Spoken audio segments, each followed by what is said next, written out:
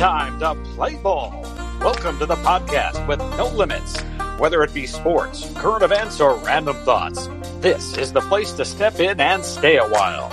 Your host is a proud alumnus of Rio Hondo Prep, a former minor league baseball umpire, and a man with strong opinions. Welcome to the Get Home Safe podcast and your host, Matt Hersema.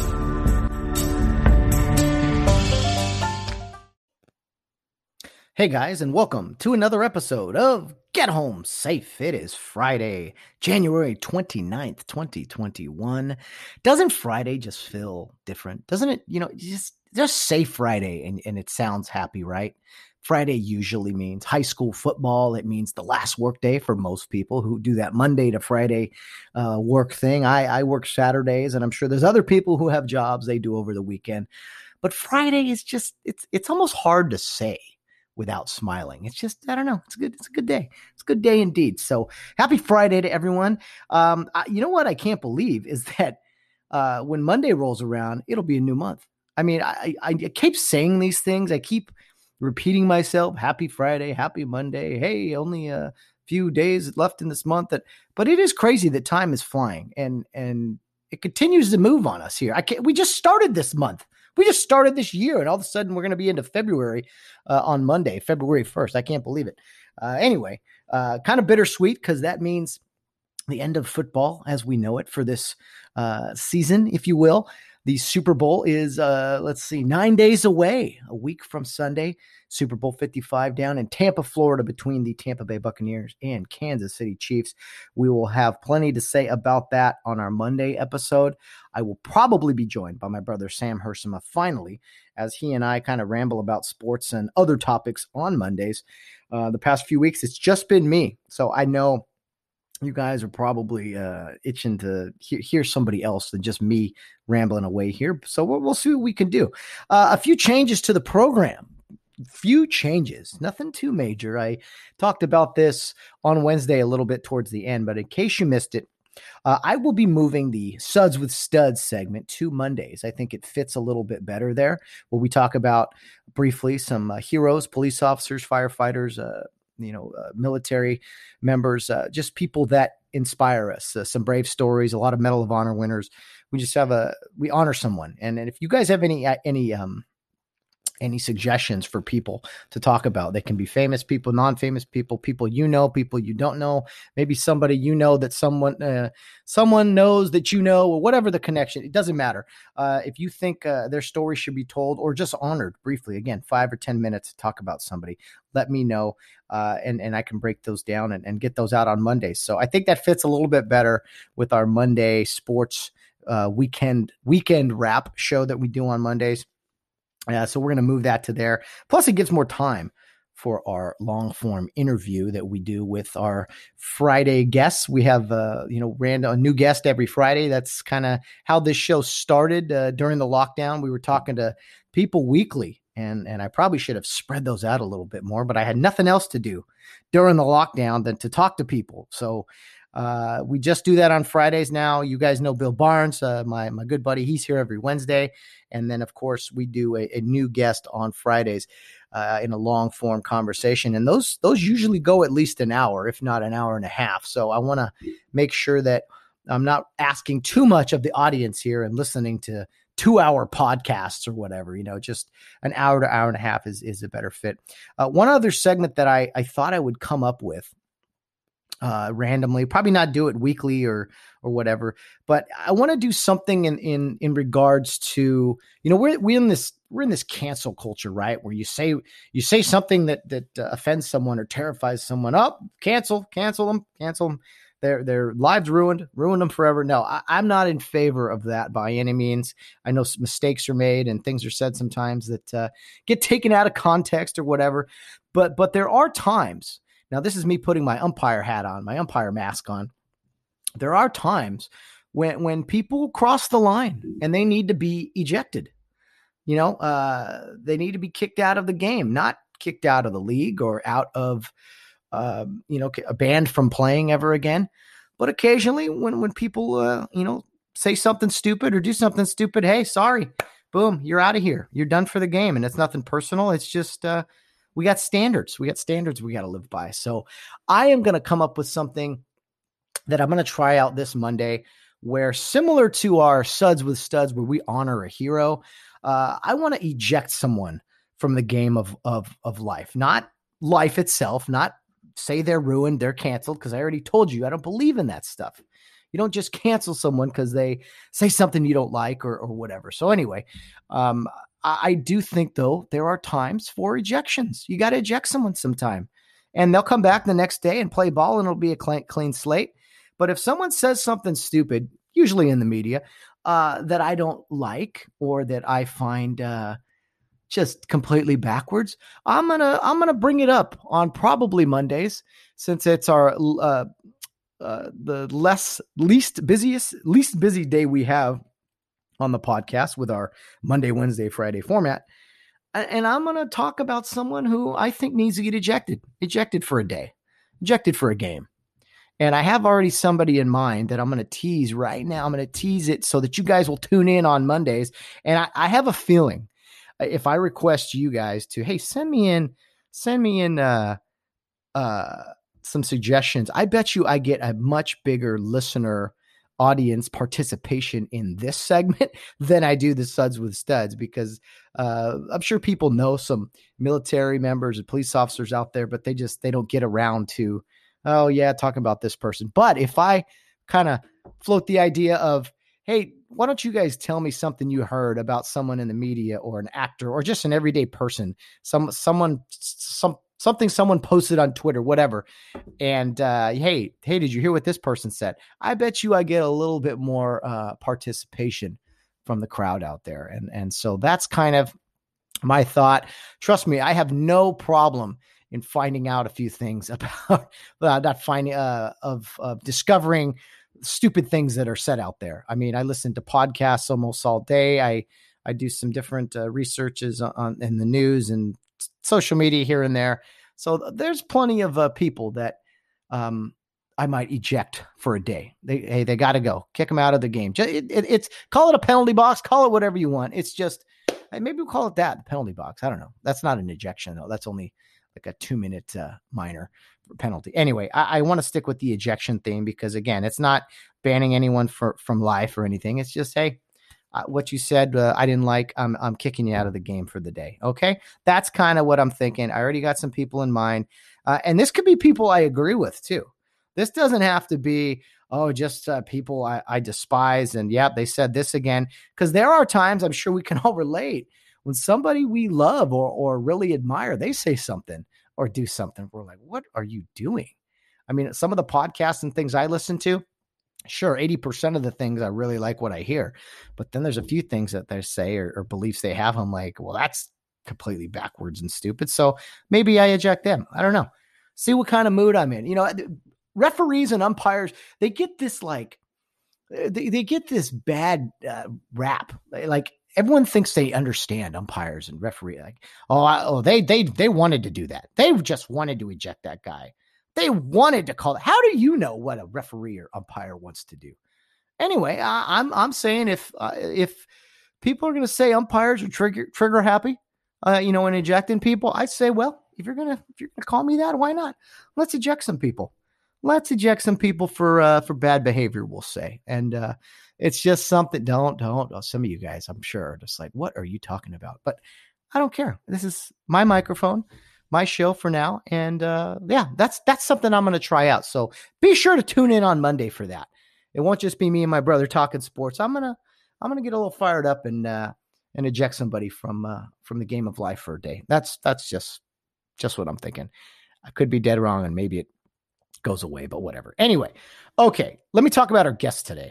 We are going to be joined by Chris Horton, or I should say you will hear Chris Horton because we've already recorded this. Fun conversation with Chris Horton. I knew him as Mr. Horton as my literature teacher back in my, junior year of high school. He was the director of the high school at Rio Hondo Prep. He was or is now the senior pastor at the church, Care Youth Church.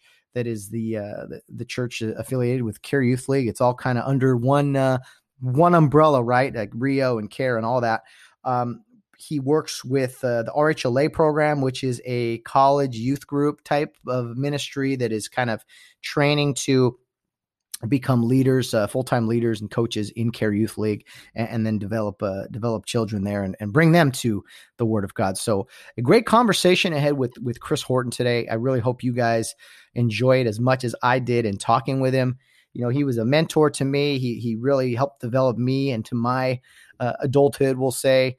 When I was in college, he had just taken over the program, and I was on the other side of the interview quite often. He used to ask me all the questions. So today, or a few days ago, you're going to hear it today, I got to ask most of the questions, and I got to tell you, it was rather fun. I kept it cordial. It was fun. You know, a lot of fun memories. And if you know Mr. Horton, you know kind of what you're getting into today. And for those of you who've never met the man, you'll get it right off the bat that he's full of energy.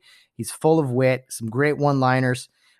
It definitely took me back to my high school days in talking to him, and also my adulthood days, right? But he's doing great things. He's going to talk about basically running Care Youth Church and taking the keys really from Francis Ostegard, as he's since passed away, but kind of following in the footsteps of that great man, and also the relationship with the church, First Mount Zion, way over in Dumfries, Virginia, the unique relationship that Care Youth League, Rio Hondo Prep has with the church that's 3,000 miles away from them, and what makes that relationship special. So some great conversations, some great topics with Chris Horton that you will hear today.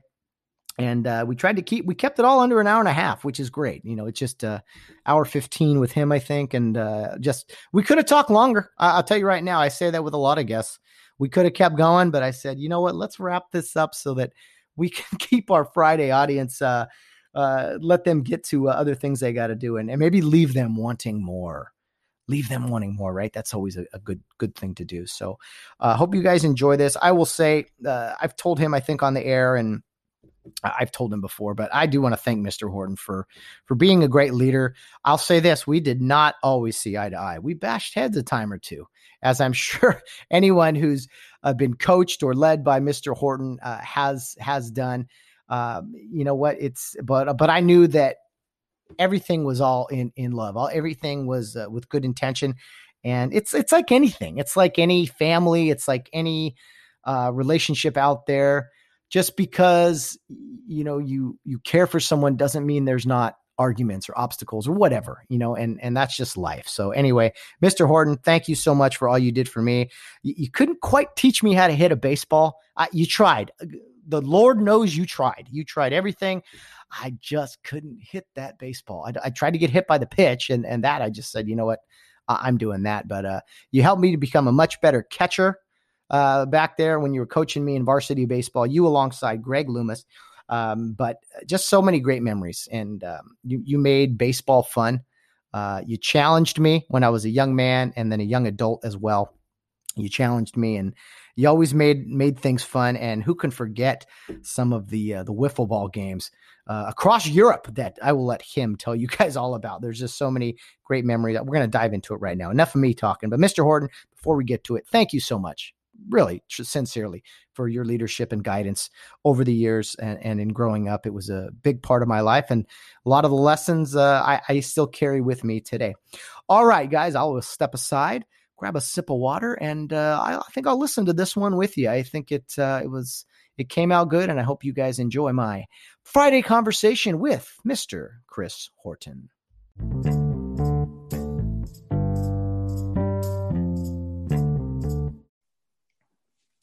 Okay, today we are joined by a very special guest. His name is Chris Horton. He's the president of Care Youth League. He's also the senior pastor of Youth Church there in Care Youth League. He's the director of RHLA, the college youth program. There's too many titles to list here. He's my former high school teacher. He's my former baseball coach. Just an all-around great guy. We're going to have some fun today. So much to talk about. Mr. Horton, welcome to the program. Oh, wow. What a privilege. I love it. All those titles, but what does he do? That's the great question that we got to find out. we asked that so many times from so many different people. You hear fancy titles and you're like, okay, what does that mean? Right. So you're going to have, you gotta answer for all these fancy titles, Mr. Horton. Oh yeah, well, once it gets uncomfortable, I'll just start interviewing you. That'll take care of everything. You always had that verbal judo where you flip the script real quick. I don't know how you did that, but you managed to, whether it be in a classroom or in an RHLA special meeting with Mr. Horton. You know what I mean? So a lot of great things. Wow, verbal judo. That sounds violent, man. I'm not a violent man, even though I probably gave you a couple whacks with a plastic bat at one time or another. But I'm not a violent man. Not too often. No. You use humor as your tool, as your weapon of choice. Usually, verbal judo. That was actually a book written by, I think, a police officer that a lot of officials read because it talked about conversations and not necessarily arguments, but like being able to function and coexist in a communication that maybe would not go well. So anyway, verbal judo, good stuff. Well, Mr. Horton, first things first, very important question. I see your coffee cup there. I know you've always been a big coffee guy, right? I got to ask you. How do you take that coffee?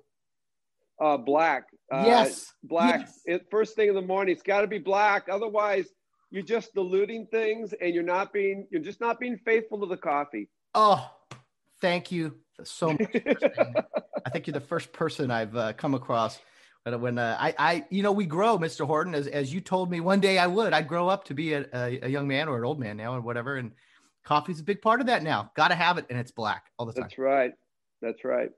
All the time. Well, Mr. Horton, a lot of people who listen to this have had you as a teacher, have had you as a mentor, we'll say, and RHLA and such. But of all the things you do, I mean, is there a favorite approach, or do you like being a pastor more than you do in working with high school kids in the classroom? Is there a ranking system in all these different jobs you do? Oh wow, that's a hard question. I would say I would more put it like I love being with people, and I especially love being with young people, and that's why I enjoy the trips. I love teaching. I look forward to my class. I still get to do one class every day, and I look forward to it. I love being a pastor because I get to work with people. And so I guess my favorite thing is when I get to be in the trenches with people. My least favorite thing is when I'm in a meeting or when I'm doing just the grudge work with nobody there. I do not enjoy that. I dread it. I put it off. I'm a procrastinator. But anything that deals with people, I love doing. I guess if I had to pick one job, it would be a pastor. I really fought it for over a year. I did not want to do it. It's one of those things where probably people don't realize, but being a pastor is a call, and it's a special call from God. And one man I really respect, Sinclair Ferguson, a theologian. I heard him answer, a young man asked him once, he goes, "How do you know if you're going to be a pastor?" And Ferguson said, "Well, if you can do anything else, do it." And that was my experience. I tried to get out of it. I didn't want to do it. I dreaded it. I didn't see that I had the gifts for it. And finally, I gave in to God and I accepted it. I love serving as a pastor, and I love serving God's people. So I guess if you're making me pick, I'd probably have to pick being a pastor. Great stuff. Well, isn't it true, Mr. Horton, that it was a similar situation for you as a teacher? You never saw yourself as being in the classroom. At least that's what I remember you telling us in your younger days. You couldn't wait to be done with school. And then it was like, hey, wait a minute, you better get used to this classroom thing. Oh, yeah. When I was in school, I was counting the minutes till I got out. And then going to college really wasn't my plan at the beginning, but I was strongly encouraged at Rio. Strongly encouraged. So I did, but I was counting the minutes till I got out of that puppy. And then if I'd have known when I was younger that I was going to be in a classroom all my life, I would have hated life. So, and to be honest with you, some of my former teachers, I remember going back to an open house with my 5th grade teacher. And I don't know if many people know, but Steve Martin, who is now Dr. Steve Martin, was with me. And I remember our teacher asked Steve Martin, "What are you doing?" He goes, "Oh, I have my doctorate. I'm an audio engineer." And she goes, "Oh, of course. And then she looked at me because she remembered me. She goes, "So Chris, what are you doing?" And I said, "I'm a teacher." And I don't remember her exact words, but it was kind of could be interpreted as, oh no, oh please no, because I was not the greatest of students. I remember asking my mom about this. I happened to find one of my old report cards when I was in 6th grade. I had a lot of D's, and I got a D in art. I go, Mom. I remember I got a D in art because I couldn't cut, and I remember throwing the scissors up against the wall and putting a thing in the wall. And I remember I asked my mom. I go, Mom, weren't you worried? I was like a flunk out. I go, weren't you scared? She goes, no. She goes, you just had other interests. You really like sports. And I go, what kind of mom are you? I mean, where did you come from? I mean, if this was one of my kids, I'd have been, bouncing off the wall. But I didn't even remember how bad I was till I saw the report card. Oh boy. Well, first of all, the term strongly encouraged, that sounds a lot like you and some of your assistance with young men and among different topics and subjects, strongly encouraged. So that's pretty funny. And then, yeah, your mom, I mean, you and Phil growing up, that had to just be a chore for her. You said you're 6 years older than him. He was on the program a while ago. You and Phil Horton growing up together. What was that like? Oh, it was a lot of fun. I was not very nice to him. I can just say it. But we were both highly competitive. When he got older, we had some epic games. We'd play wiffle ball in the backyard, one-on-one. We had 100 rules, and I don't know how you can imagine just one guy playing it, but we had rules. We actually, and this is once again how great my mom was. Because we came from care, everything had to be marked out. So we used her tide to make batter's boxes and first base and third base line, right? And I remember one day she's watering the yard. And she goes, why is my yard bubbling? I mean, what is going on? We didn't tell her, but that was part of the thing, And then we had a basement, and we had a ping pong table down there, and we had these epic games. And basically the rule was whoever won, you always had to duck, because the minute you won, the paddle was coming from across the way at your head. And that was just but it was a lot of fun. And we were competitive, and some of my fondest memories was just competing against my brother. Oh, as long as I won. Oh, yeah. You, I think it's in the Horton blood, the Horton competitiveness. I mean, that is something that you always, preached to us. And then of course, didn't matter what it was. It could be who did the field faster, who Monopoly games till 3 a.m. at Mount Carey. It didn't matter. You had to win. Winning was everything. So when you and Phil were kids, at what point did you guys find or discover this area or this piece of land that was known now as Carey Youth League and maybe Boys Christian League at the time? Oh, so I was that's a great question. I wanted to play baseball from the very beginning, Matt. So when I was in 3rd grade, I guess maybe it was the kids at my school at Gidley. I went to Gidley, which is a pretty rough school. And I'll throw in Ken Drain under the bus. He went to that school as well. And you can see that we've been marked for life by that. But I probably noticed a lot of kids had their Little League hats on. So I wanted to play baseball. So I told my mom I want to play. And I remember she took me to Live Oak Park and was signing me up. And they wouldn't let me sign up because my birthday, I had a late birthday and I was too young, even though I was in the right grade. And I was, it was the Horton way. My mom's the same way. She was a never say die. I'm going to find this kid a way in. She probably tried to get a forged birth certificate or something somewhere along the line, but couldn't get it. But she found out about BCL, which is CARE. And one of the guys in my class, his mom, his name was Larry Woodford. His mom talked to my mom. And I got picked up in 3rd grade and played baseball. I don't know how many people remember their very first experience. I remember very clearly my first at bat, standing with a bat in my hand on what is now Field 3 at CARE. And I wasn't going to swing. You couldn't have made me swing for all the money in the world. I just stood there. And for some reason, the guy walked me, that's really bad baseball right there. That 3rd grader should have put one over because I wouldn't have swung. And then I remember getting to first, and I remember thinking, I have no idea what I do next. I have no idea. And some guy was over there and said, run. And he said the second, and I guessed it was the one in the middle. And I just have this very clear memory of being terrified. And then from then on, loving it. Oh, it's spectacular. So do you think you had this love of baseball because it was the first sport you started, or just because was baseball just always your thing? I think it was just what I saw, and it was what the kids were playing. Like the kids had Little League hats on at school. They weren't carrying helmets around, right? And then Live Oak Park was close to the house. I used to go every evening and play baseball with the kids there. We weren't, football just wasn't played. We were playing baseball.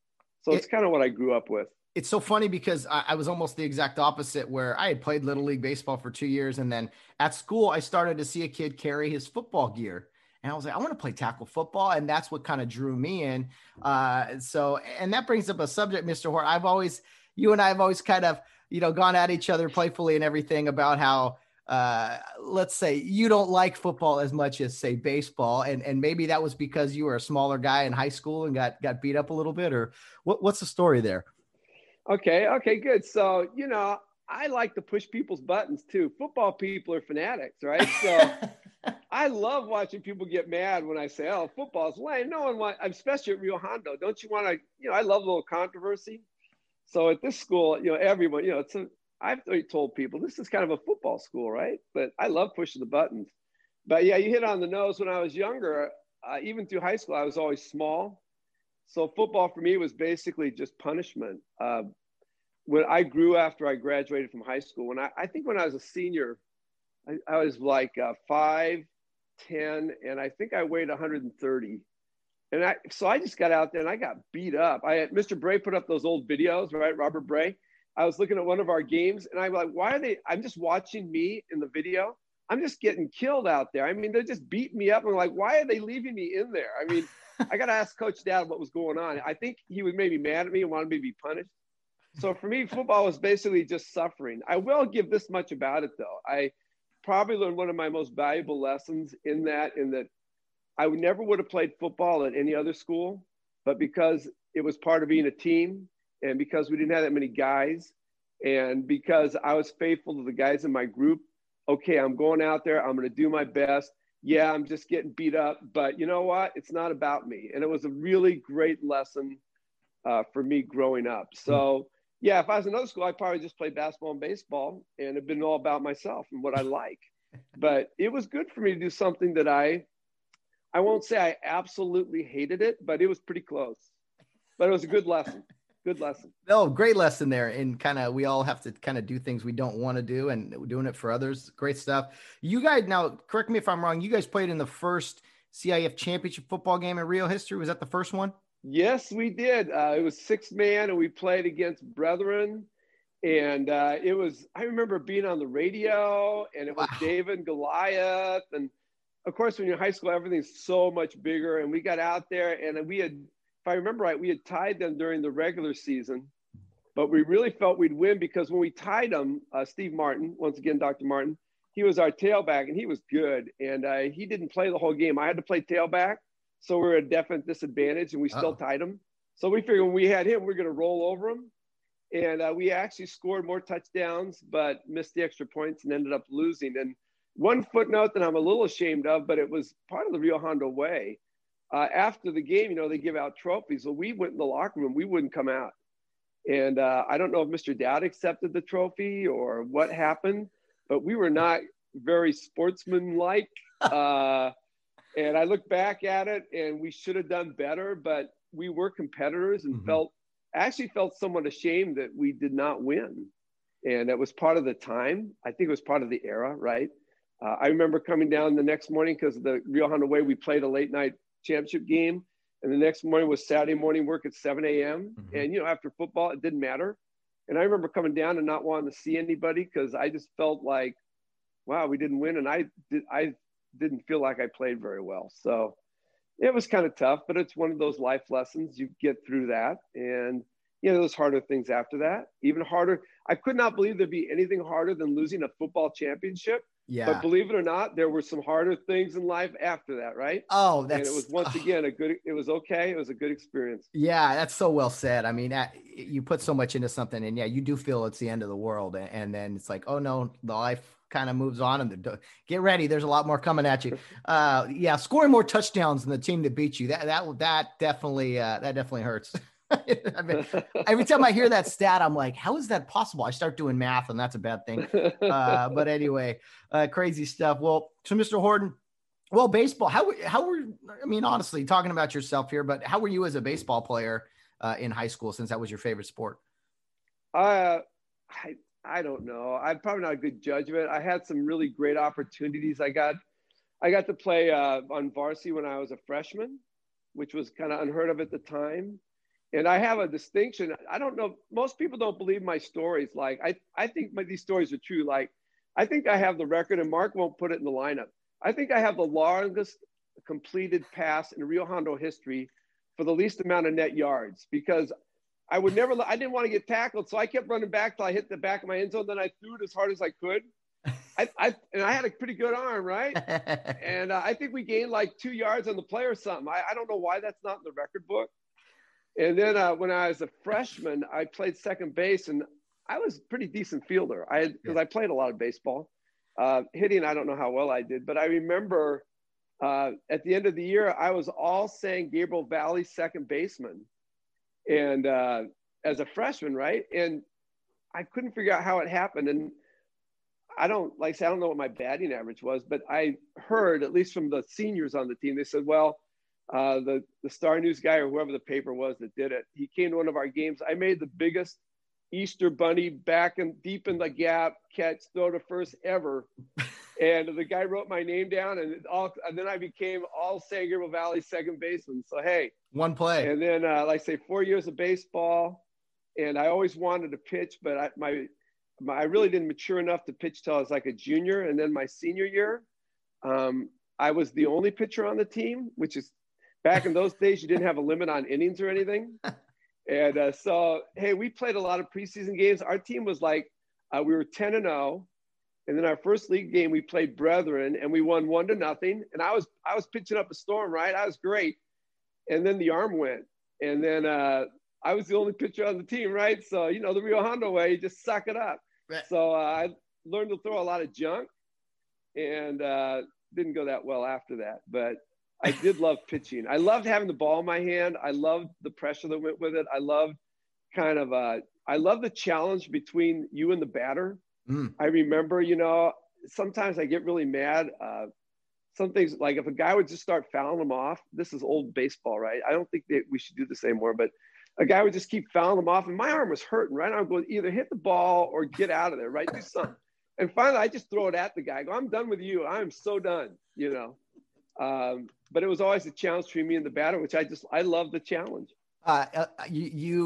Okay, take this for what you want. You sound, everything you just said, you sounded like my good teammate Bill Ritter. Everything you did as a pitcher, I mean, he would anger me as a catcher, because he would eventually lose it and just drill somebody. And then also the arm falling off. Remember the skunk rub? He was putting on ice out before the game. And Coach Horton called it, we got this, no skunk rub today. Skunk rub, because it has that odor. The things you remember, I tell you. That's so funny. So, Bill was a lot of fun. Do you remember the time at Webb where we were doing infield? Mr. Loomis used to hit the ball like line drive shots just to see if you were awake, and he hit Bill in the nose, and he was bleeding like most of the game. Oh yeah. But, we have some good memories out there. As only Bill Ritter would do. He missed one. It went between his legs, right? And so the very next one, Bill, ultra competitive, I'm not making the same mistake twice. He's down. He's going to stay down, and the ball hit a rock and just right into his nose and broke his nose. He was supposed to pitch, I think, that game or play. I was usually DH'd for. I ended up hitting that game, and wouldn't you know it, had myself a triple. I had to hit it really far to do that, but I only had like 4 hits in high school, so I remember the few I had. But yeah, that day Bill broke his nose, and oh man, crazy stuff. It was you getting a triple, man. It was so worth it then. Wow. All right, when I got to third, when I got to third base, you looked at me. You had this shocked look on your face. Not only that I hit it, but that I got to third, and you just it's like it was yesterday. You kind of gave me the fist bump, and you just said, "Nice shot," and I was like, "Yeah." Anyway, so the funny memories. So after high school, graduate high school, did you kind of know right away you were gonna stick around Carey Youth League? Did you have other thoughts about maybe pursuing other things, or was it kind of set in stone? This is where you were meant to be. Oh man, these are great questions, Matt. So yeah, things are not in high school are never that clear. Even for me, when I was going through high school, my dream was to go to the Air Force Academy. I loved everything about jets and planes, and I had some things in the works to go to the Air Force Academy. Looking back on it and knowing what I know about high school people now and knowing about myself, I think that'd have been a disaster. I don't think I'd have been very good at it. But I love planes. But I also love working with kids, and I love coaching, and I love sports, right? And it came down to it where I really felt God pushing me to share his truth and the salvation message with kids. And I love doing that. And so then it was off to RHLA. It was never clear. I just made the decision, and that's the direction I went. It wasn't like a shining moment or something, but kind of went with what I loved.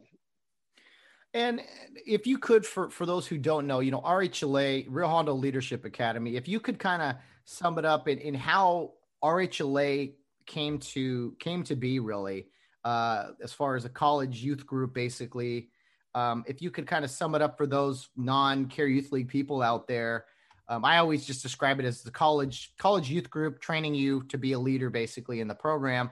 But was it always kind of that way, or was it always, or the official term and everything, or was there I don't know, another? Oh, what's that? There you are. You're here. No, I had a phone call come in. Sorry, Matt. Oh, no worries. You're an important guy. Yeah, right. We're only like halfway through your all your titles. As far as RHLA, like the program itself, has that always been around, Care Youth League? And then if you could kind of sum it up for those that don't really know, have an affiliation to Care Youth League, what RHLA is. Well, RHLA was around even before me, which makes it really old, right? So guys were in RHLA when I was in junior high, and they coached me. It's always been a college volunteer program. When it began, it really was for Rio Hondo students who wanted to continue in the program. That was the next step. They would go to a college, but they could still volunteer their time in coaching and helping at Care Youth League. Since then, we've opened it up a little bit more. It's open to any college student. They need to have a true salvation experience, but we do have some people who didn't come to Rio Hondo and RHLA now, mm-hmm. and want to be a part of that program. But it's been around for a long time, and it's more, once again, you went through Care or you went through Rio Hondo and you want to give back what someone gave you. I remember it was very clear to me when I was in junior high. I had Jay Lammers, who was in here a little earlier, was one of my coaches. He actually got drafted and went to Germany when he was my coach. But I remember the college guys and being a junior high kid out there, they meant a lot. It was mm-hmm. Meant a lot to my life, and did a lot for me being under that program. So it's kind of continued since then, and continues to stay. I hope it will keep going. RHLA, we thought about changing the name, Matt, to be honest. Uh-huh. It's a little bit, but we haven't found a name that fits yet. I'll put that out there for anybody in RHLA has a good name that would really fit. We've had all kinds of ideas, but still called RHLA. Well, we're kind of in that age, Mr. Horton, where, you got to change everything. You got to change all these names and everything because interests aside, it's really an important thing. So even in college, so many kids, I'm going to college now, I'm just living for my degree, living for my job. Well, it's great that I want to give and live for something else a little bit bigger than me. It's very much needed today. Mm-hmm. Yeah, absolutely. And I think that's something that Rio Hondo Prep has always done a great job of, as well as, RHLA is, in working with young men and women and showing them that it's not all about them. And you got to always carry yourself like someone else is watching, because there is someone always watching. And a lot of times it's the kids that you coach, because we all have those memories, as you just mentioned, when you're a kid, it's looking up. Yeah, your leader's cool, but man, those high school and college age kids, you want to be them, right? Because the older people are like, that's a long ways away. So anyway, well, that's awesome. And then, so you're in RHLA. I mean, did you ever think at one point that you would then be in charge of college people, in charge of RHLA? Oh, no way. No way. I wasn't the RHLA shining star either. I kept up the how all through my life in any group, I was never the shining star. So I don't think anyone, including myself, would have ever thought I should be in charge of RHLA, because that would be a disaster. I never expected it. For me, I say I loved coaching, and I loved being in the trenches. And then once I started teaching, I really enjoyed that. But being in charge of RHLA or doing what I'm doing now, I never would have dreamed that would be a final outcome for me. Thank goodness it was a mystery, because I would have given up before I started. It's funny that kind of a running theme here, a constant theme with your life, Mr. Horton, is you ended up doing things you never thought you would do or be asked to do. And I think for a lot of people, that's the case. Whatever you end up in, it's just how life works and kind of the direction God sends you at times, right? Well, let me see. So college, you get into teaching, and how in the world do you then become in charge of the high school? You were the high school director, I guess is the term. And you did that for quite some time before the whole RHLA thing, right? Yeah, I did. That's a great question. I don't even know how to answer that, Matt. Why in the world did it make me high school director? I do not know. Once again, I was enjoying coaching. So my first reaction, as usual, was like, I really don't want to do this. I'd rather just coach more. Mm-hmm. But I did enjoy being high school director. I love going up to camps. I liked running the meetings. And with your group, I have so many great memories of different things we did and activities as a high school. So I enjoyed doing the high school director. And it's funny, I was remembering the baseball thing, because I didn't coach varsity baseball. I was the high school director. I can't say who the coach was, but the one year the team was so bad, and they lost the web. And he said to me in no uncertain terms, I can't say what his name was. He said, I am not coaching those guys next year. I quit. And I couldn't get anybody to take his place. So I ended up coaching varsity baseball the next year, because I was high school director and I couldn't find anybody. And, but hey, I love baseball, so it wasn't that hard of a sell.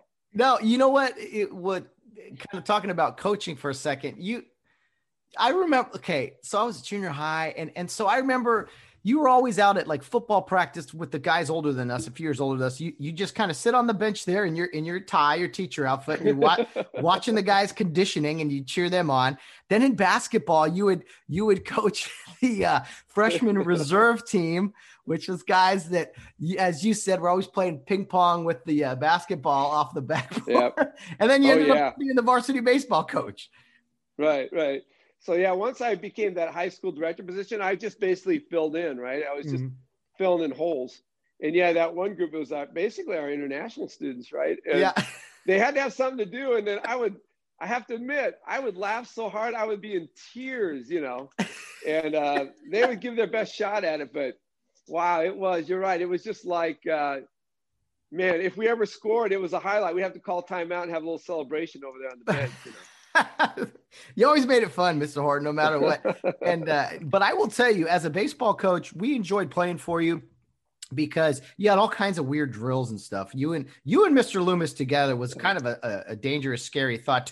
You should never have two literature teachers as your baseball coaches. Let me tell you, it's just and some of the drills and stuff you do. But and you're a very fun person, smiles a lot. But I'll tell you this: when you were upset, or you had to get a message or a point across, there's a different face and a different tone that you bring.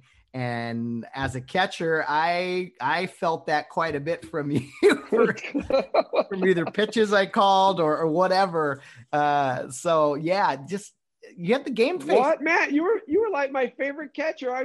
Come on. Oh, I mean, wow. I never had to give you the face. Give me a break. There's no way.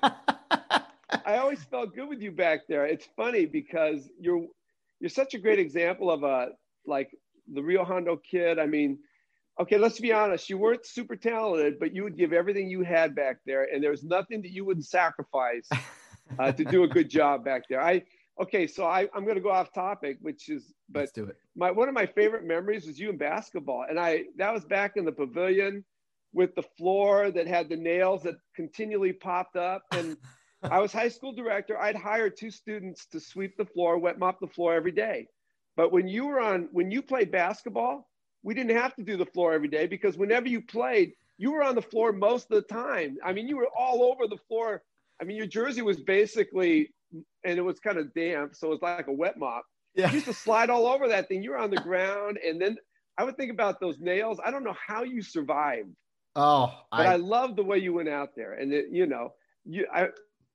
I'm just saying, if you ever thought I gave you the mean face, I can't even imagine it because you always gave everything you had. Usually, the mean face was reserved for the guy who thought he was good or was talented and need a little bit of a kick, Yeah, no, I appreciate that. Yeah, basketball. I always said football was a lot safer because we had pads on, right? We had gear. Basketball, that floor was hard, and you never know what was going to stick up out of it. I had a great time playing basketball, and I had some great teammates. And I was like, well, he can score. He's good at this. He's good at that. I guess I got to be the guy that cleans the floor. So, hey, we all have our roles. You were the Kurt Rambis. I love it. You were great out there. Goggles and everything until I got contacts. Absolutely. I appreciate it. No, I mean, man, it's the things that pop in your head. Power meetings. I remember power meet. Hey, Mr. Horton, roll up the sleeves. We have a power club meeting today. I'm like, oh, who messed up? Who did something stupid? But anyway, I still do that in RHLA, Matt. I roll up my sleeves, and then the kids, they all get real. It's a lot of fun. At least you get ready for it, right? So we all know there's just going to be bad. Let's get it over with, Yeah, that's kind of funny. You have like this personality of like an actor, I think. Like you're able to put on many different hats and many different roles. You're happy most of the time, but you can be serious. And I don't know. It's funny sitting here having a conversation with you and laughing. And it's like, oh yeah. By the way, you're also the pastor of the church. Like it's just, you've always had a very easygoing attitude with people, which I'm sure is helpful in your current line of work.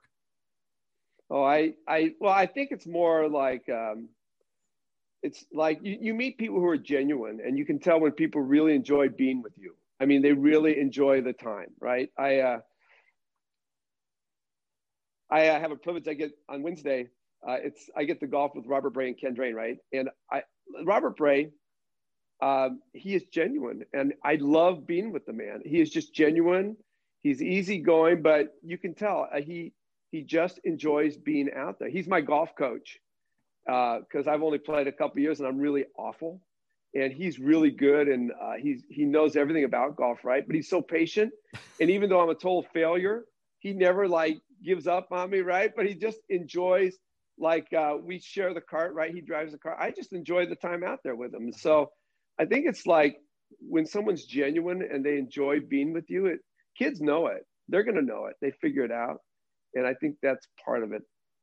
Oh, definitely. As far as life in the class, I mean, a couple things I remember at your class in high school. Number one, it was like, okay, how am I going to get through this, Mr. Yeah, To Kill a Mockingbird. You had me read that book, and I was a terrible reader. I was like, what is going on in this book? I don't know how I'm going to get through this. All these quizzes you have. But one thing, I don't know if you still do it. You had like students you had to do extra credit in your class to get an A or to get a B. Do you remember that? I mean, you were like, if you want to do the minimum in this class, you can do it and get a C. I'm like, I always want to do the minimum, but do well at the minimum. I had to do extra to get a B because if I had brought home a C on the report card, Mr. Hersma would have not been happy. Oh, you had a good day. Your dad was the best, right? Oh, yeah. He's the best. Don't get me started on your dad. I love watching your dad.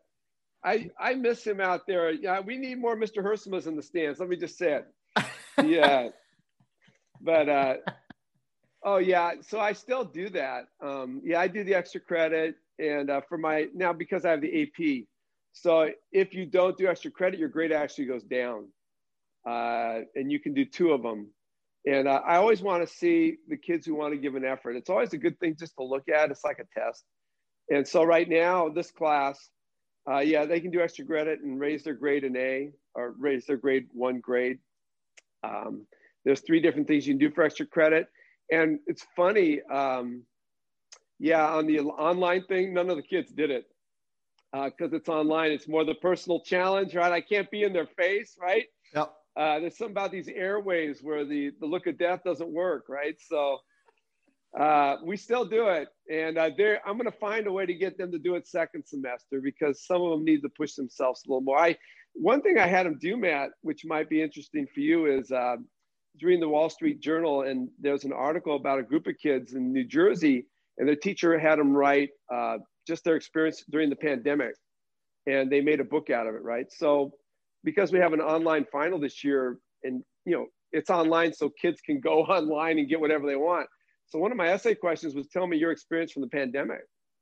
I have never gotten better essays or writing or more revealing. I mean, the kids are just really open and hearing or reading what they wrote and what they're experiencing through it. And it's as wide a variety as there are different kids in the class, but some of the things that they're suffering through and some of the things that they just, they even said, like I told you, like the extra credit, and kids will say, I know I'm not doing enough. I know I should be doing better.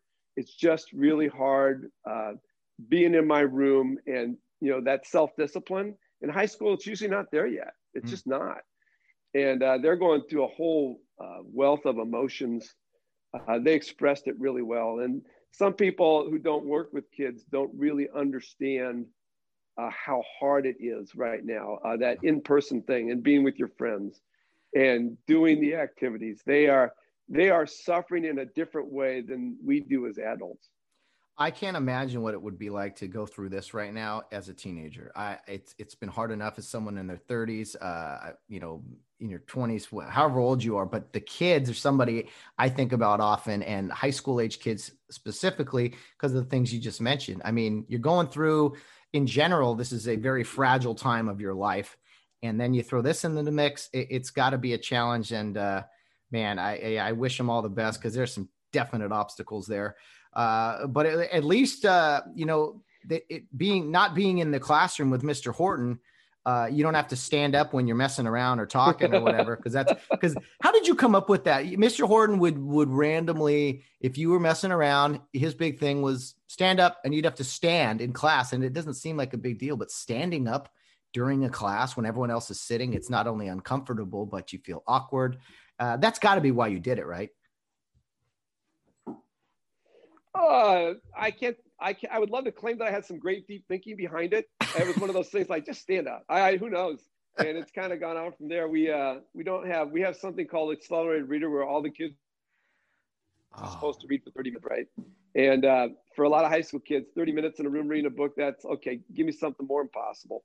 But I will just walk around the room, and if some, a lot of them aren't reading, or they'll have to stand up. They hate it, and I usually, it's 5 or 10 minutes. I always try to do something. It's, I don't want to hurt the kid or anything, but I wanted something they don't like, that they don't like. Of course, you always get, not the Matt Herson, but the kids I'm talking about, they love standing up. Give me attention, anything for attention, right? Oh yeah. And you got to think of something different for that one, but the standing up works for most. That is true. It is a new age out there. Unbelievable. AR reading. We started that. We started the school uniforms. That all started the same time. I think I was a junior, and we hated all that stuff. It's the norm now. You try to have a good attitude, but we have to read for 30 minutes. You did not try to have a good attitude. Remember, you're supposed to be telling the truth. I mean, what kind of lie was that? Oh, Your boy. Really stunk, I'm sure. Oh my goodness. You reading for 30 minutes. I was like, if only. It's almost like they sat in a room and they're like, how can they make my school experience worse? That was what was going on there. We were like, we're cutting into practice time. We could be out, shooting hoops or taking ground balls. We got to read for 30 minutes. You're killing me. So Mr. Horton, one of your favorite things that you continue to do is you go on, I think every summer trip, right? Whether it's the boys or the girls. Yeah. And I get you right now. I do. Yeah. I wasn't always, but yeah, I get to do both. And I love traveling with the kids. This is the first summer, I don't know in how many years that I didn't go. We had to call off the trips this year because of the pandemic. Yeah. And I've never been home in the summer. So it was a real, the kids were supposed to be a girls' Europe trip. It was a real letdown. It was hard for them, but man, I felt a little lost because it's just been part of my life for a long time. I bet. I didn't think about that. The summer trip streak with Carey Youth League and Rio Hondo. That's such an influential part of the program and development of everybody. And you mentioned Europe, Mr. Horton. We cannot talk about summer trips, specifically Europe, without the great wiffle ball European tour of 2001. Here we are. When I was gonna be a junior, we got all this history, these great cathedrals and churches, and just all these wonderful landmarks throughout Europe. And we happened to find this like cricket stick or whatever it was in field hockey. Yeah. It was the perfect wiffle ball bat. And we played almost every day. It was, we had to play wiffle ball almost every day of that Europe trip. You guys were an amazing group. Okay, Matt, here's a distinct memory. I remember, you're right. We're in the bus. We're driving through some amazing European city. And the only thing out of Matt Hersema's lips is ball field. Whenever you saw something that looked like a place we could play. And then I remember, let's just say other people in the bus like, shut up. Okay, so my favorite memory from that trip was Venice. And we found this little court with really high fences, which was, I think we called it, Boston or whatever, right? We're out there.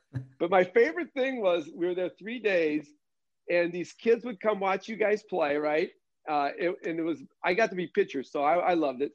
And the kids would come out every day. So the third day we had Fan Appreciation Day. Yeah. And we let the kids come out and play. And it was like one of my greatest memories. And I remember one kid, they couldn't speak English. One kid's vocabulary was from Happy Days, and he could say everything that Fonzie said. He saw enough episodes. And that was about it. But those kids had so much fun out there. And those games were intense. I mean, once again, those games were, we were out there for a long time. Oh, yeah. It's funny. You think, Venice is across we're there at Venice. It's across the way, all this history. And we're in this thing playing hours of wiffle ball. I don't know if your parents would have been really excited about that. Probably not. But, yeah, you guys loved it. One of my only career home runs, Venice, Italy. Little fun fact.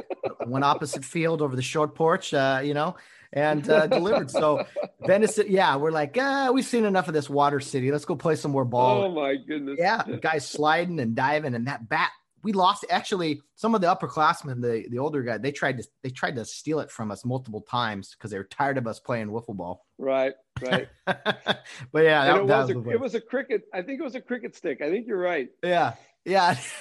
So, but yeah, ball field.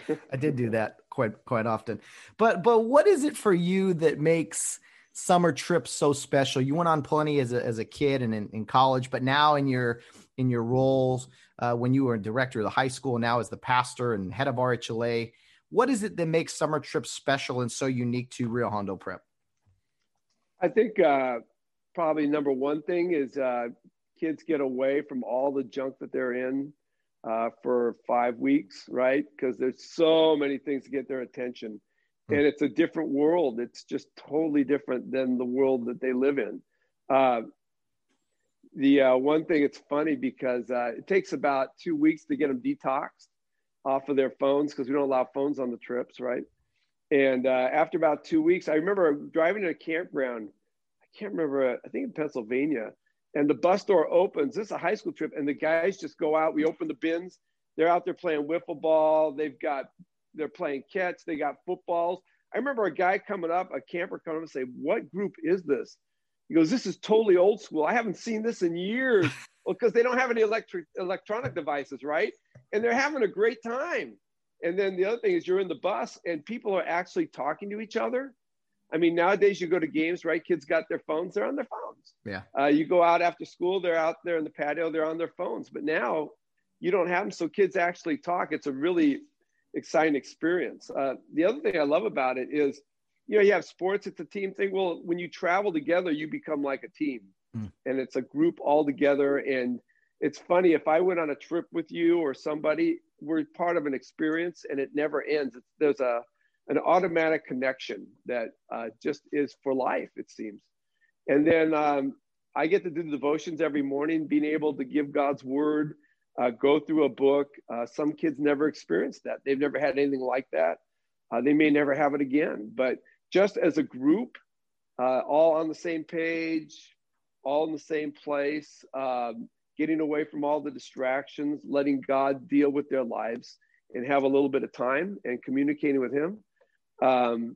It's just a great experience. The other thing is I love watching kids see things a lot of times for the first time, or they've never experienced anything like Europe or going through Washington, D.C. and just watching them light up and like this, they've seen pictures, but they actually get to experience it. It's just being there and watching that. It's just, it's very inspiring.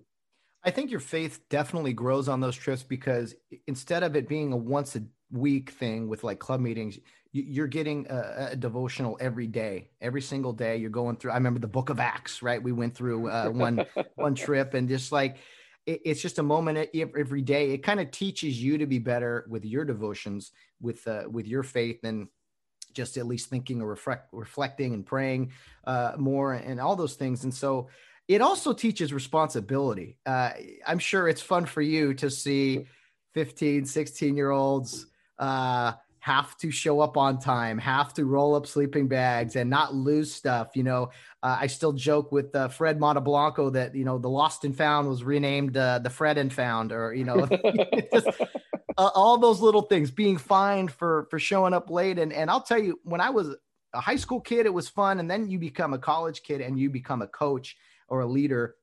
It's a very different role and a very different outlook when you're worried about the kids and everything. And I'm sure they all are like, well, how do you tell time? We're used to looking at time on our phones. Like, how can I be on time? Right. Stuff like that. Oh man.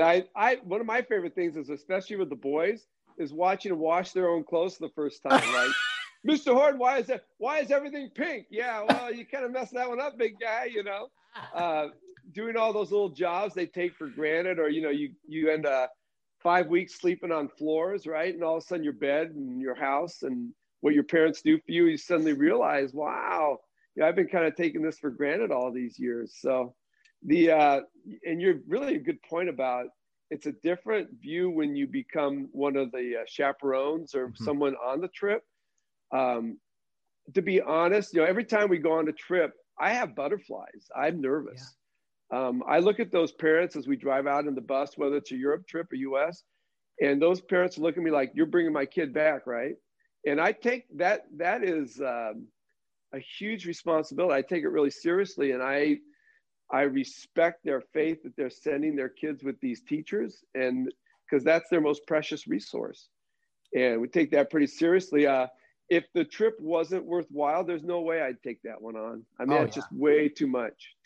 Well, leaving your family every summer. I mean, I remember seeing that in our leaders, like, hey, these guys are leaving their families every summer to be with us and help develop us as young men. So that was something that always stuck out for me. But, there's kids out there who had never eaten a green vegetable before. And then you got to have one every meal, one green vegetable. And what's funny is I remember your son, Ryan, when I was a chaperone on a trip, he was one of the hardest guys that, hey, Ryan, you got to have a green vegetable, man. Everyone's got to do it. Come on. And I was like, we're like those parents, he just ate Cheerios at home. We sent him on the trip and said, you deal with it. Oh my, I'm like, Mr. Horton never made you eat. Anyway, that was so funny. But yeah, the green vegetables, summer trips are really wonderful. And one of the things that kind of, I've been out of the loop a little bit, but tell me about the relationship with First Mount Zion. And I think, is it still Dr. Luke Torian is Dr. still? Torian, yeah. I've talked to him, I think 3 or 4 times here since this whole pandemic thing started. I was supposed to go out there and speak, and then the pandemic hit and we had to call it off. But he always comes out every year, speaks at youth church. Then he also coaches. He's on the field, right? He loves he was part of Athletes in Action, and in his younger days, he's very much into sports. And so he loves the whole concept of care and the whole Rio Hondo prep idea. Our relationship is very strong. He is a very good friend of mine. He's somebody I bounce things off of, and our families are very much connected. And that has been over so many years, from some 70s, early 70s, with that church, not with him and I, because we were in high school back then, but I think it's a really important connection because being an African-American church, their style is very different. What they do is very different, but it is just as meaningful, if not more. And their sincerity, once again, it's that sincerity. They are truly godly people, and they have so much love for our group, and they go out of their way so much when our kids come and visit. It's a great relationship. It's something that's really important for us to continue. And it was established before I started, and I'm going to make sure that it continues after I'm gone. It's incredibly special, and it's something that would be kind of, it's weird to explain to people. Like, okay, there's this organization in Southern California, and then there's this huge church in is Virginia? Yeah, Dumfries, Virginia. Dumfries, that's right. 3,000 miles apart, and very, very, like you said, very different churches and organizations, but the connection and the ultimate goal is the same. And I got to tell you, Mr. Horton, I played my trumpet in front of some crowds. I was never more terrified than when it was me and Bill Ritter playing our trumpets in front of First Mount Zion Church. I mean, there were thousands of people there, it felt like, and I was just like, they have this amazing music already, and then me and Bill get up there and we're like, I was so terrified. Thank goodness it's over. Awesome church. Very fun. It's an awesome church. They we sing now before every devotions on these trips, Matt. We have a trip song, right? Okay. I don't think we did that with you guys. We didn't do that with you, right? That started after you. So now we sing the song. So Tina Coates. Someone who's Tina. We stayed with her. Oh, okay. So you know Tina. We love her. She's the best. You got to love Tina. So we're in there doing our devotions, and it's funny, some of the people from the church just are in our devotions, which is fine with me. So she hears us sing. She goes, "Oh, you guys got to perform." I'm going, "Tina, there's no way these guys are singing at your church. Your music is like," she goes, no, they have to perform. So somewhat behind my back, Tina goes and talks to the pastor, talks to some of the other people, because she's Tina. Yeah. And now we're singing. Our guys are up there singing this, and they're not a choir. Oh man. Okay, right. And I'm sitting in the audience. They actually, for them, they did really well. At the end, the people there are so receptive, standing ovation. They love it. They're just so gracious. And our guys, you perform from a group that big, and they respond that way. So they've always been that way. They're so gracious to us. Oh man. And their music, they've performed for us. They've had different groups come out. Every time they come out, the last time they came out, the men's choir came, and people were dancing. Our people at U Church, we're very serious. Okay, we're very serious. They're dancing while they're singing, right? And when it was all over, Dr. Torian comes up. He goes, "Pastor, I am so sorry." I go, "I thought it was great." Yeah. But once again, they sing, and they have so much life in their service, but he's so respectful of our service. And that's just the kind of man he is. Once again, he sees things, he's gracious.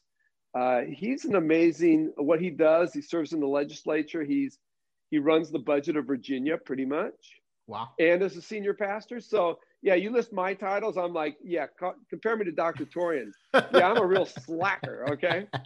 So really appreciate that, man. He is a gifted individual. How did that relationship start? I know Mr. Hampton, who was the founder of Care Youth League, and Reverend Gaskins, I believe was his name, right? Right. How did that all happen? Did the connection? Wow, it was early 70s, I think 72 maybe.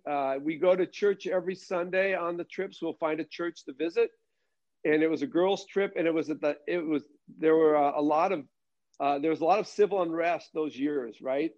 There's a lot of things going on. So they called and arranged the church to go to, because you just had the phone book. You didn't have, internet. So they called this church a Baptist church. We're going to go to the Baptist church. Bus pulls in. They look, and it's an African-American church, black church, really small church. And all of a sudden they're going, "What should we do?" And Reverend Gaskins walks out the door, goes up the bus, and says, "Welcome.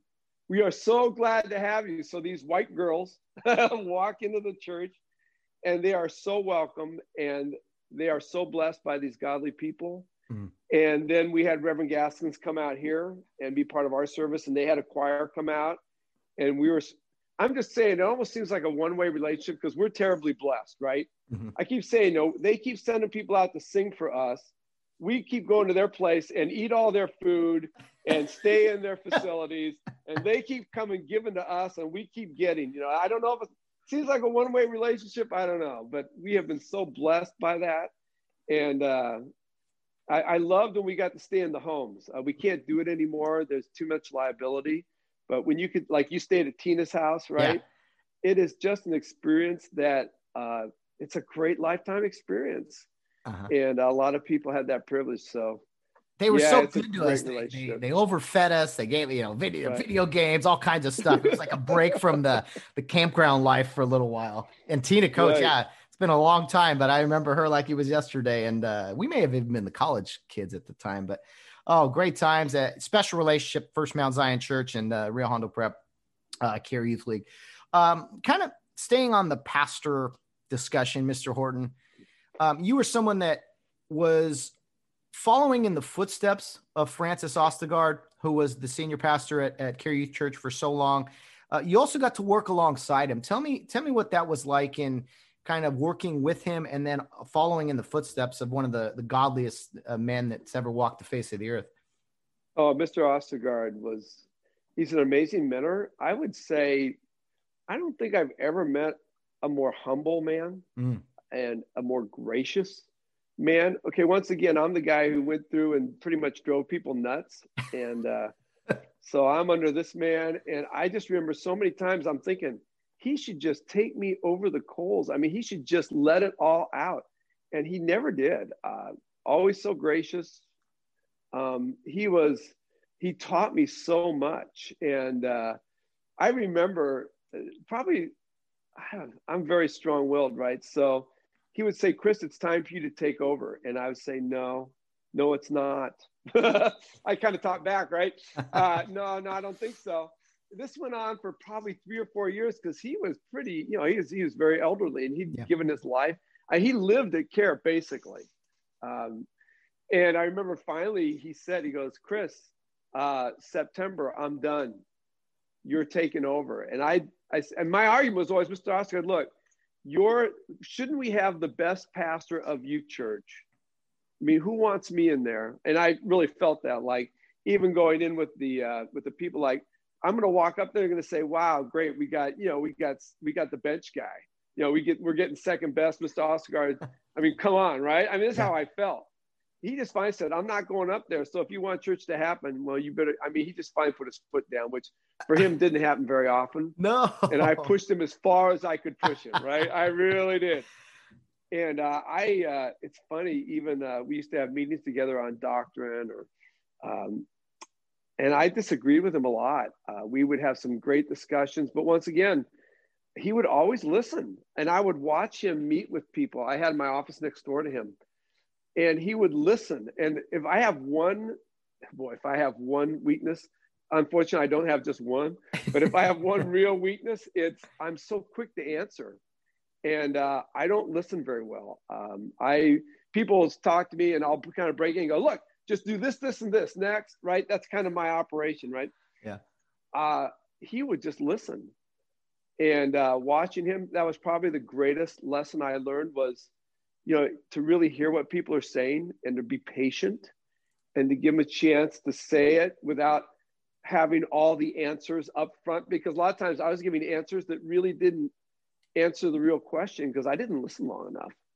There was great wisdom in that. Mm-hmm. And Abraham Lincoln, I remember the Abraham Lincoln quote, which was, better to remain silent and be thought a fool than open your mouth and remove all doubt. Well, I removed all doubt a lot of times.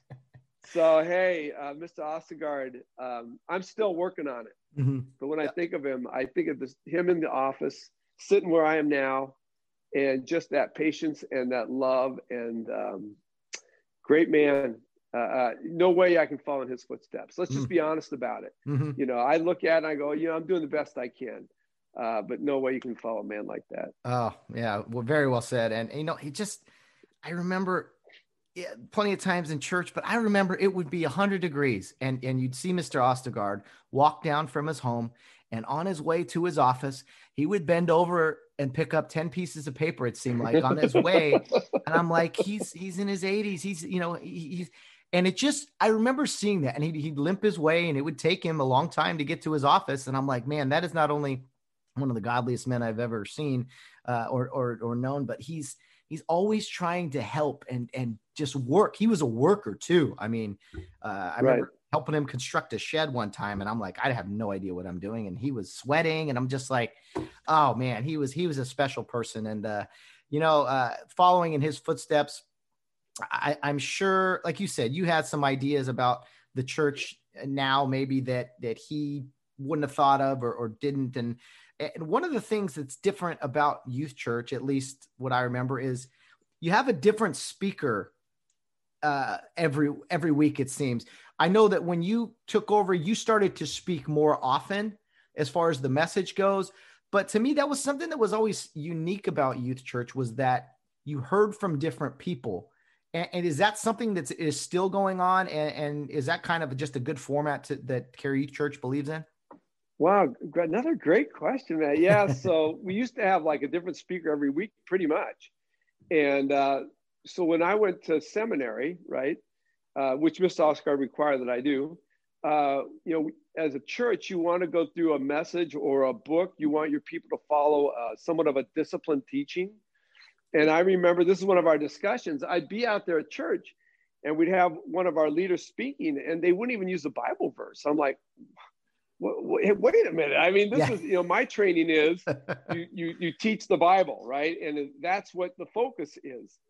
And so some of them, not their fault, they weren't trained at all to give a sermon or to do that. Yeah, we adjusted it. We do still have guest speakers. We try to mix it up because I'm very well aware of the fact that not everyone follows my line of thinking or the way I teach. So I try to have different people. Like last Sunday, we had Mr. Rod Heaton, right? Mm-hmm. And it's interesting. Some people loved it. Just like always, they relate with his style and where they don't necessarily relate with mine, which I totally get as a teacher, right? So I do have different speakers, but we also try to follow a disciplined, like I'll teach through the book. Right now I'm in the book of Job, which fits really well during the suffering. But Mr. Rod's going through like 5 sermons on the attributes of God. Oh, so it's a little more disciplined than it used to be. We still have guest speakers, but not as much. Well, and so that's a little different. I got to be honest. I think there are other people that way. You open that program when you get into church and you look who the speaker is and you're like, oh yeah, oh no. Or, right. Oh yes, good. This will be quick and to the point, That's right.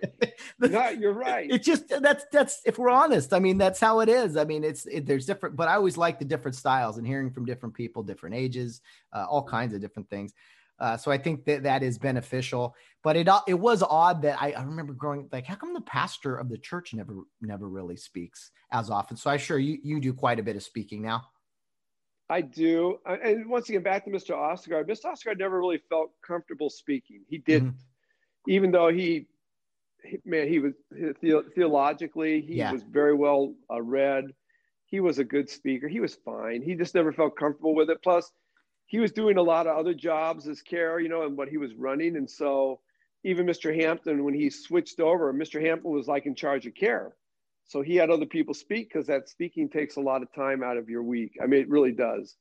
You spend quite a few hours preparing. So usually what I do, man, I have a system. I'll do a book on the trip and then I'll take that book and do a series of messages through church. I get double for my investment, right? There you go. Because there are time limits to how much you can do. Yeah. And so that's part of it. If you could tell me what it's been like as a pastor in the year 2020 with all of the crazy things that have happened. Have you been more busy than you normally are in talking to people behind the scenes and being there for other people? I'm glad the year's over, but unfortunately there's been some carryover to 2021. Not much has changed. The past year or so, what it's been like as a pastor. Wow. Okay. It's been hard.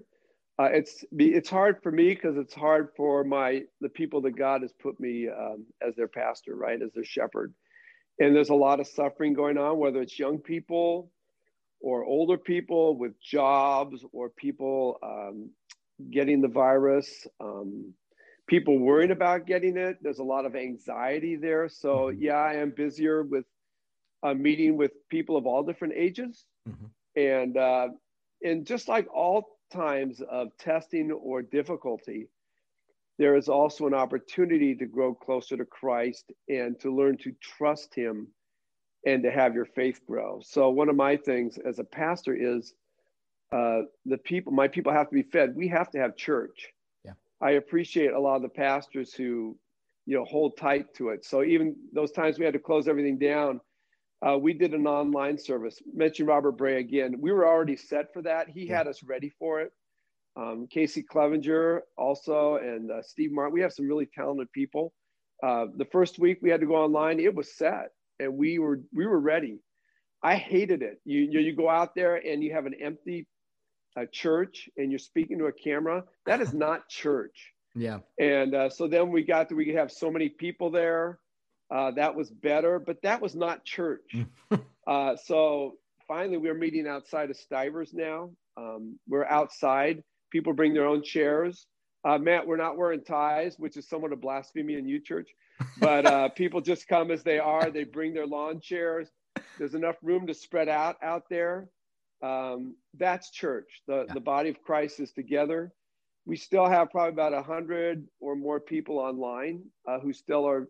And once again, it fits. So people who are really sensitive to it or have to be very careful. They can watch online. People who want to come can come. I look forward to the day that everyone gets to come back. I look forward to the day when we can sing without masks on.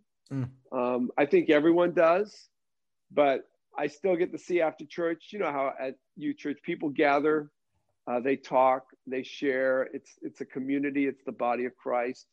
To me, that's what church is. And so it's still there. We're supporting each other. That's really important. Not my favorite year. I'll just say it. Yeah. Not my favorite. I mean, we had those years we met at First Avenue. Those were challenging, or the Nazarene Church in Temple City when we were building Stivers. Those were challenging, but nothing like this year. This year has been very unsettling. Everything always different, always adjusting, but trying to make sure that I'm doing for God's people what God expects me to do.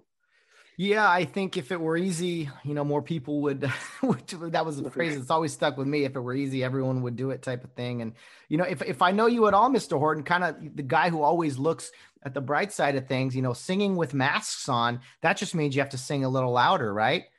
I mean, I can imagine you saying that. Well, I would say this: singing with a mask on means people can't hear me singing. That might be one big advantage, right? The people aren't necessarily singing louder. I can hear them out there, though. They are singing. But it is kind of hard singing with a mask. And, the one blessing we've had is now in U Church, we have 3 different groups that perform. Where it used to, I used to be up there directing. The one guy who has no rhythm and who can't sing is leading the singing. I go, this is like an abomination. And I was like, after people, come in and please take this over. And now we have 3 groups of very talented groups that lead into songs. So that's one positive thing this year. These people have stepped up, and our music has been pretty exceptional. Really has improved this year. Awesome stuff. All the best moving forward with Care Youth League and Rio Hondo. I mean, I think you guys did a great job with the graduation ceremony last year for the high school kids. You guys have found a way to do things, and unfortunately, Care Youth League and Rio Hondo, it's so based around physical activity and togetherness and sports, and to not have that has just got to be. Man, what are we supposed to do? So what do you foresee with the future of Care Youth League? The future is now, as they say, as far as hopefully things open up here soon, but I'm not holding my breath in the state of California. But I mean, what are your hopes for kind of the future of Care in Rio here soon? I think the positive is, and I got this from the essays with my kids in high school. Across the board, every one of them said this. When I guess Mr. Mark Carson made the announcement at the very beginning of the pandemic that we're going to have 2 weeks off, that we wouldn't be able to come to in-person school, there was this cheer. They all talk about, there was this cheer that went up. Yeah, because the Rio Hondo schedule, non-ending, you're playing, studying, you never have a break. You look forward to have time off, right? And they said that was the best day of our life for 2 weeks. And now suddenly they realize, even the high school, that wow, they missed the activities. They missed going. they took it for granted, right? I think even for care, a lot of parents are out there in rooms stuck with their kids, realizing how important those activities are, going out, playing with other children, playing sports, having a coach, having a team. I think when things get back, I think there's going to be a big influx of new members, an influx of new members and people who are, I think we have a real advantage of bringing people in and offering the care program to them. That's going to happen. And the one real blessing about it is we'll be ready for it. The coaches are all ready. The fields are ready. We've managed to stay, that we can still run care and keep the program going when it comes back. So we're ready. And I think there's obviously a need.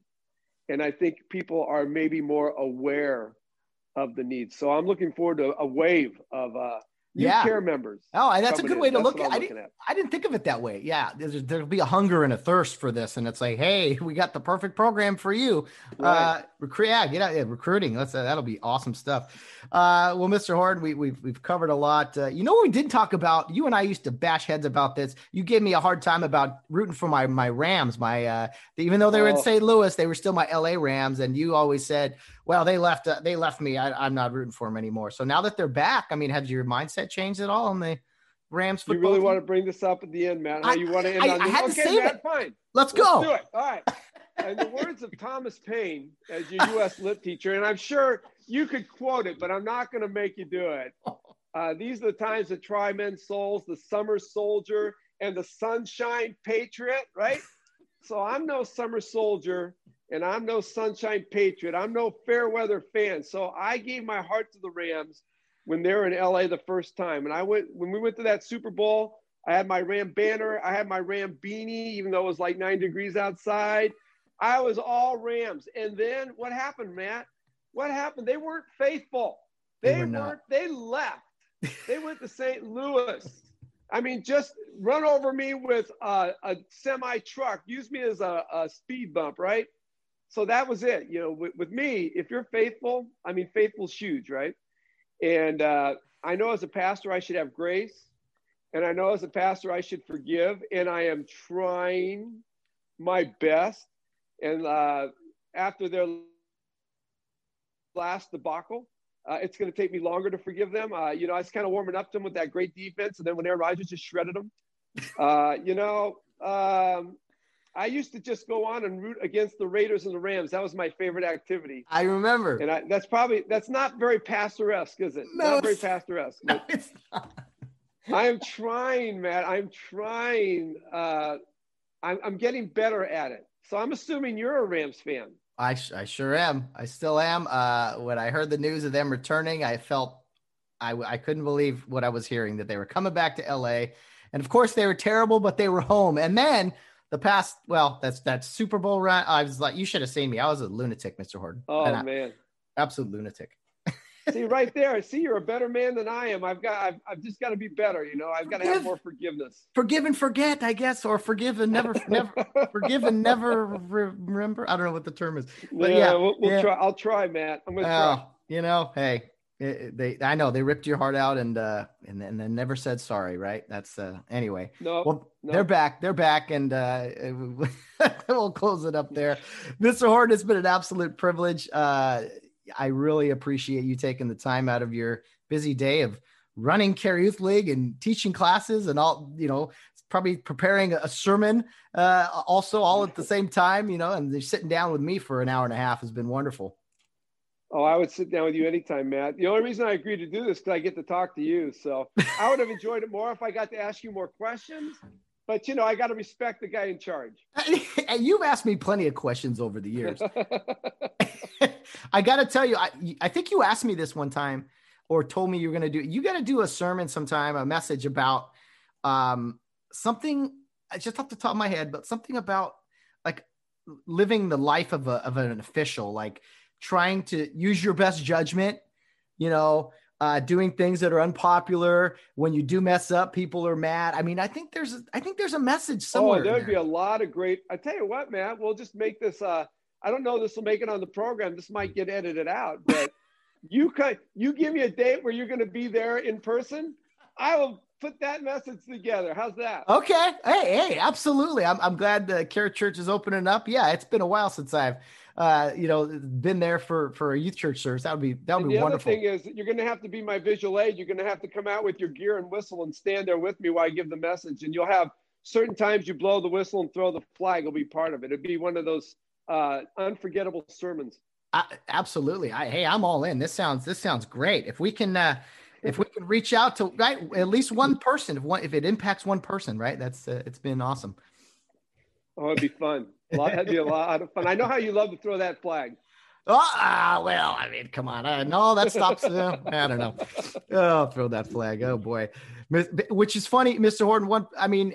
All this football talk, how much I love football. My good friend Todd Carson, he always joked with me because I was never a baseball guy, you know that. And then probably the sport I ended up doing the most and, reaching the highest level ended up being baseball of all things. So God works in mysterious ways, Oh, he does, doesn't he? Oh, he does. Never what you expect. Or, no. In my life, like you found out, I kind of fought God on so many things, but he knows what's best. Oh. And, it's funny. The thing I fought him the hardest on is like, if you already brought out is the thing I love the most. So if there's any wisdom I have, it's that I don't trust myself. That's a good method to live by. Oh man, great stuff. Mr. Horton, thank you so much. It's been an absolute pleasure. Thank you, Matt. I loved being with you today, and thanks for inviting me.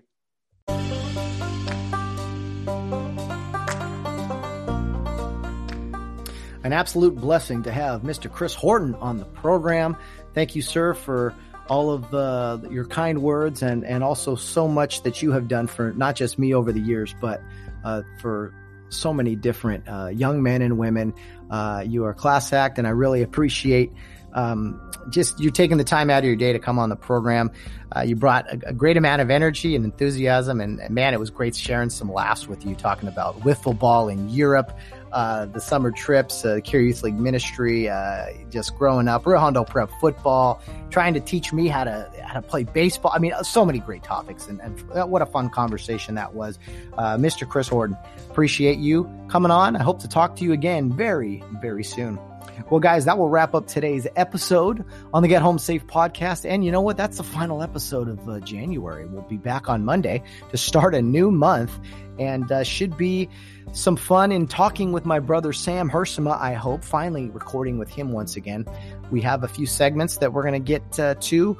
The Suds with Studs will be there, as well as a new segment talking about maybe ejecting people from the game of life for a day, just briefly. If people step over the line, whatever the case may be, we're gonna call them out for it. So that's kind of what we're thinking about right now. But I'm a man of the people. We will work around any issues we have, or any obstacles, or change things up. You guys know that. You who have been here since the beginning on the podcast know that things change, and hopefully for the better as we move forward here on the Get Home Safe podcast. We'll have 3 more shows next week. I already told you about Monday. Wednesday will, of course, be Bill Barnes, my weekly interview with him, the retired police officer, bringing his A game and bringing his strong opinions. Friday, we got another mystery guest that I'll tell you guys all about, probably Wednesday after recording with Bill. And so stay tuned for that. I like to keep you guys on the edge of your seats.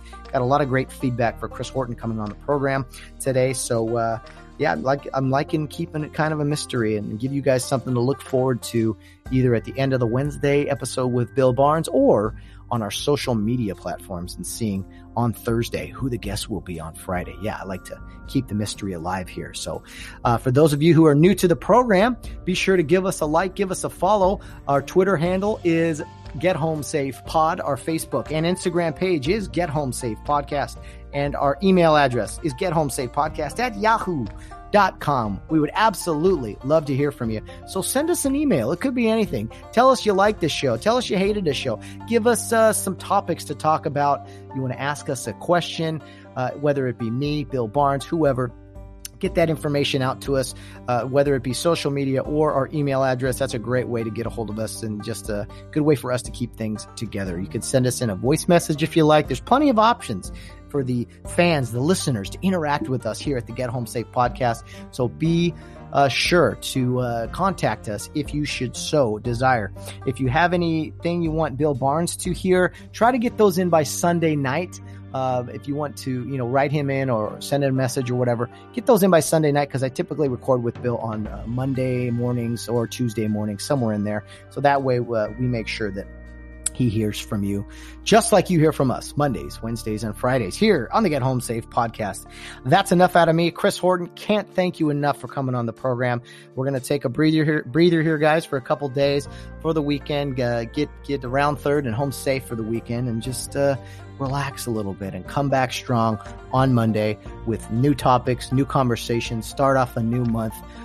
This first month of 2021 is down, and we got 11 more to go. Can't wait to fight through it with you guys weekly here on the Get Home Safe podcast. Guys, enough out of me. Have a wonderful weekend. And guys, no matter what you're doing, whether you're out on the town or rounding third base, get home safe.